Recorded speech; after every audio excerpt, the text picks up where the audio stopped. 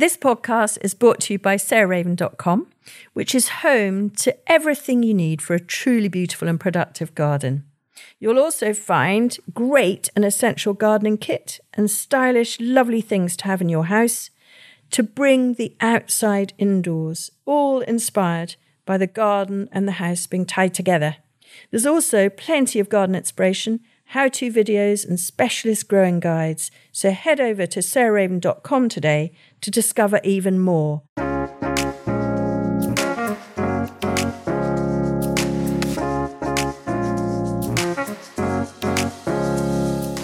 Welcome to Grow Cook Eat Range, the podcast of me, Sarah Raven, and today I have two lovely companions. I have my husband, Adam, and a mutual friend of ours. I mean, we're both friends of the person we're interviewing.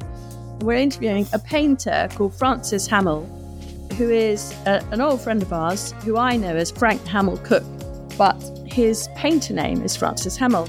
And we've actually just got back from a trip to Italy, where he has a house, where we caught up about an exhibition of gardens that he is literally on this week and next week. And so I just thought it would be really lovely to get him to chat on the podcast about painting gardens, how he chose the 30 gardens that he has painted, and what times of day he likes to paint, because I bet lots of you are photographers and painters and would like some inspiration from Frank, who is the most amazing painter of a kind of almost pointillist style, but Adam will tell me off because I'm rather ignorant about art. And he trained at the Ruskin, and the light in Frank's paintings are the thing that is just absolutely extraordinary. You can tell exactly what time of day it is in a Turner-esque way. Anyway, incredibly welcome, Frank. Thank you. Well, it's lovely to be talking to you. So tell us a little bit about, why don't we talk about the show first, and then we'll talk about your background and what you've done before and everything. So tell us, why did you decide to paint 30 gardens in more like something 70 or 80 paintings, maybe? Well, why garden? Why paint a garden? That's quite a lot of questions, or at least more than one. I'm gonna start. I think I live at Rousham, which is obviously a garden that's open to the public and a garden with a following. And I've lived here for 25 years, and actually I've sort of resisted painting it for the first 20-something years. And then when the pandemic started, Boris told us that we couldn't leave home. It didn't take me long to think that was a sign that I should just start looking at Rousham and start painting it. I had painted Italian gardens before a bit, because William Kent, who designed the gardens at Rousham, went to Italy and spent 9 years there at the beginning of the 18th century. And I sort of wanted to see at that stage whether Rousham was at all Italian, which I think actually turned out that it wasn't really. But he made lots of drawings in Italy, came back, sold his ideas to grand English families. And there's a lot of sort of neoclassical statuary and ideas that were used in Baroque gardens at Rousham. But I was slightly scared for the first 25 years of life. It felt as though the gardens here there was nothing to add to them. But in fact, once I got started, I actually couldn't really stop. And so I did a big collection of work, which came with a book a couple of years ago. And I just found myself carrying on. But once we were released from captivity, I thought, why not look at some other gardens? So this show's called 30 Gardens, and I've been having a fantastically lovely time painting from dawn till dusk all over England, Scotland and Wales. Then can you say there is something different about painting a garden from painting a kind of non-culture or non-specialized heightened landscape? What is it that a garden brings to a painting? There are several things. There was an interview I read years ago with an Italian sculptor called Giacometti, who makes those emaciated, tall, skinny figures. I mean, very compelling, but very, very tall and thin. And the interviewer talks to him about, or asks him why he makes figures like that. And he describes how when he sees a figure walking down a street, he just sees the figure as a fraction of his field of vision, as a tiny stick within a vast space. And then he describes what happens when you go inside and your field of vision enlarges when you walk from an exterior space into an interior space. And I think gardens do something like that. I think your field of vision somehow expands when you go into a garden. And from a painter's point of view, we're always looking for structure. We're always looking for verticals. There are certain things that lend themselves or translate themselves more easily into a rectangle. And gardens seem to offer a great abundance of those things. Does that make sense? Yes, it does. And that's also, design-wise, gardens sort of fit that. Well, a lot of gardens fit that grid. I know it's kind of quite a trad way of designing a garden, but certainly, even though this garden here is not particularly traditional, it's designed on that sort of room theme. And that isn't just a sort of British thing, is it? No, but there's a very interesting thing about Frank's painting that he did here, which I absolutely love. The tree that is actually just outside this window is one of the few paintings in the show which is not architectural. It's kind of sub-architectural, isn't it? Do you know the painting I mean? Yeah, no, I do. Of the olive tree surrounding. Yeah. It's interesting because I'm always looking for structure, but at the stage that I came to Perch Hill to paint twice, and the first time I came was on a very sort of wet couple of days in March, and then coming back when that overwhelming abundance of sort of flowers and plants is swallowing up the structure in the garden. The structure's sort of on the back foot because there's so much competition, but at the same time there is an underlying quite strong structure in that picture. And I suppose all the time as a painter, you're letting the paint speak for itself, but at the same time manipulating it.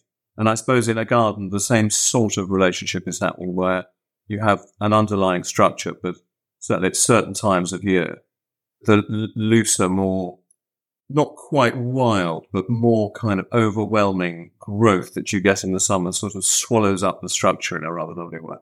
There's a very beautiful painting here. My favourite, I think, in the entire show, of one of those long, low sheds at Dixter with a topiary hen, maybe, in front of it. Peacock, I think. Is it a peacock? Anyway, it's a lovely pyramid of view with a winged bird on top.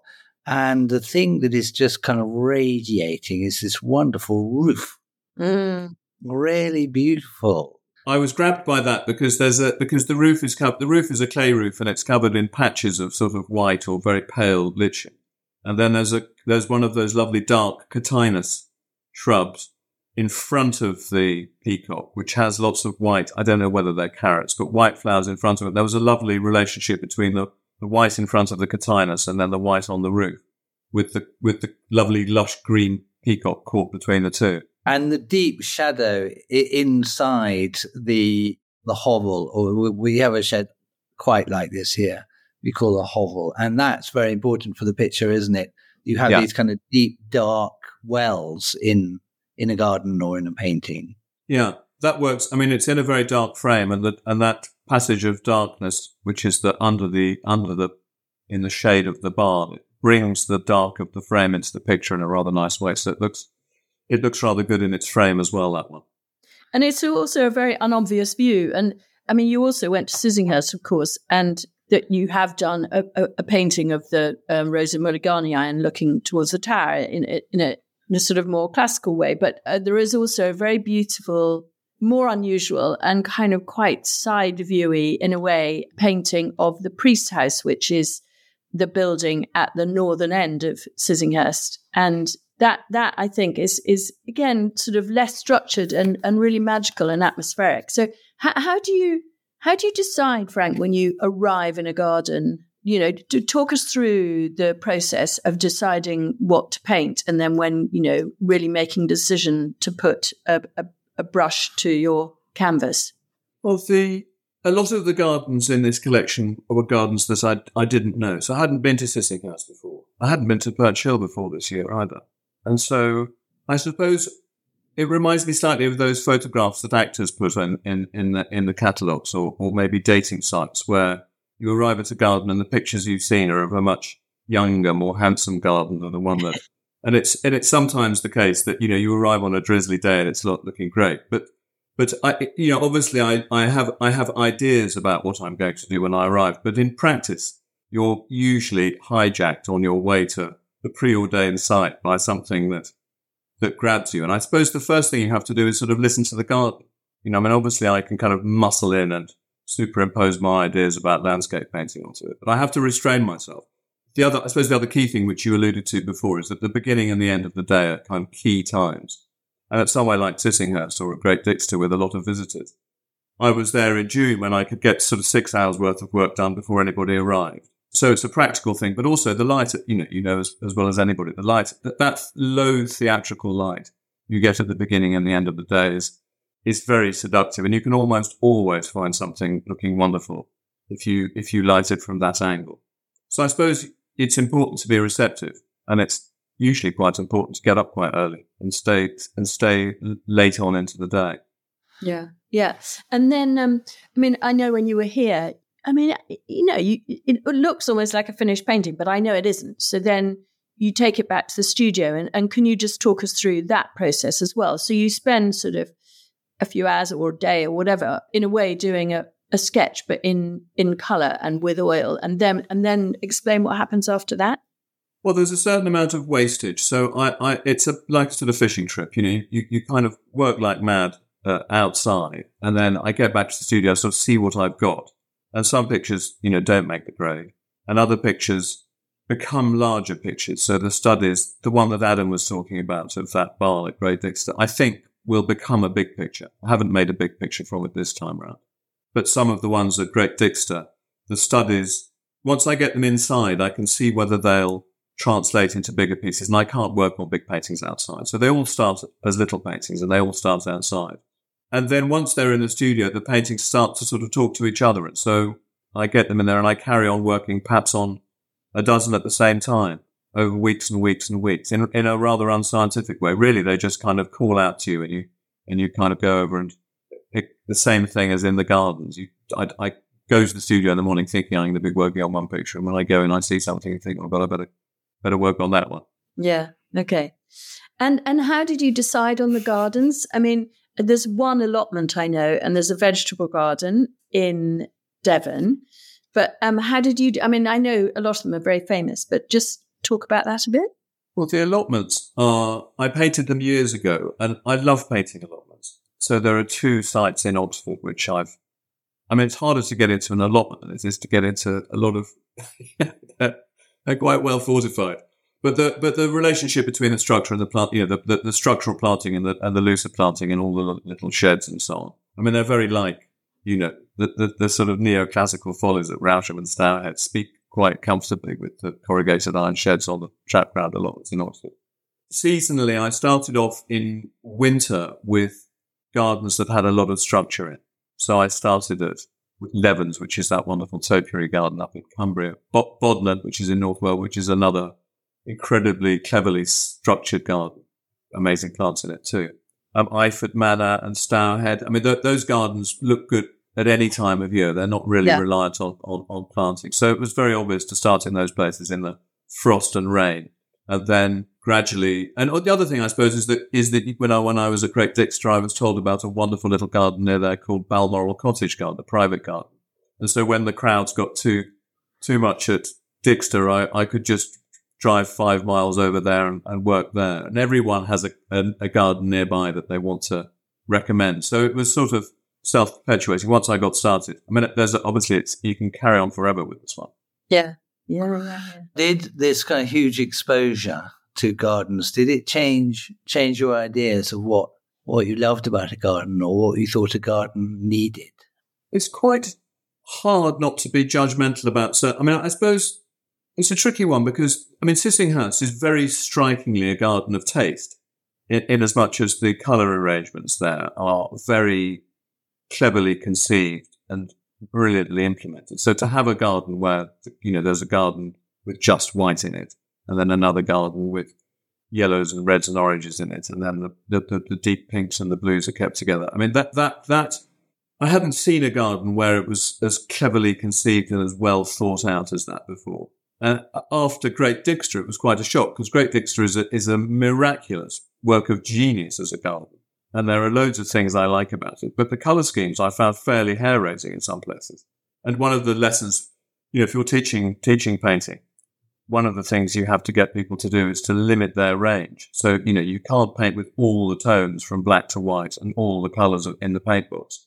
And it feels as though, it's easier to start with a string quartet and end up with an orchestra. And True. Great Dixter is every musical instrument ever conceived with bright sunlight on it. And so I suppose it affects the way I paint things.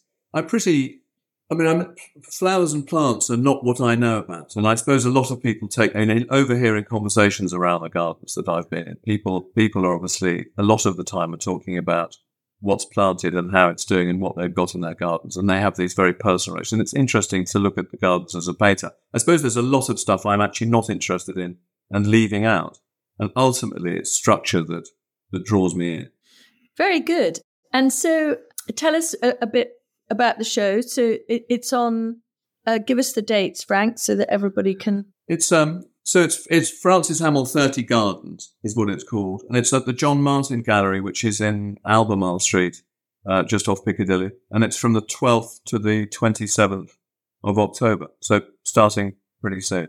And if you can't physically get there, you can look at them on the website, can't you? Yeah, absolutely. I mean, there are a lot of the pictures have just arrived on my Instagram, as it happens. But the gallery have a fantastic website with all the pictures. You can download the catalogue. I mean, it's better to see them in the flesh because they're objects. They radiate something a bit extra. But yeah, they look fine in photos as well.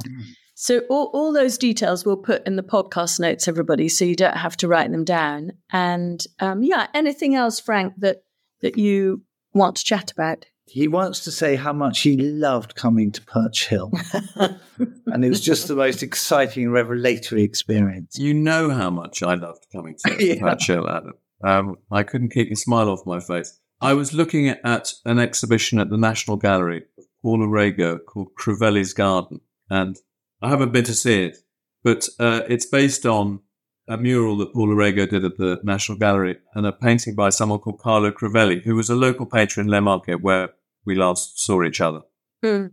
And the painting it's based on is called the Madonna delle Rondine, which was the really good wine around us is made in a town called Metallica. And this painting, I don't know how it made the journey from Metallica to the National Gallery, but Rondine is swallows, and there's a swallow in the painting.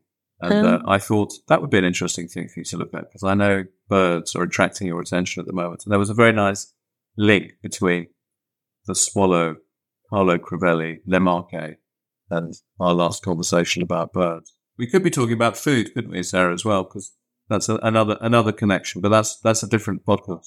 Frank has contributed several recipes to my cookbooks in the past. So thank you, Frank. It's lovely to chat. And I really recommend going to look at his paintings, ideally in the flesh. But if not, check them out. Because if you are into gardens, which you must be, otherwise you wouldn't be listening to this podcast, I know you will be interested and love them. They're pure seduction, these paintings. They usher you in and in. Very kind words and lovely to talk to you both. Thanks for listening to the podcast again. Next week, I'm joined by Gary Newell, who's our senior horticultural buyer, and he knows lots and lots about perennials and climbers and shrubs. Next week, I'm chatting to him about the 12 best climbers. See you then.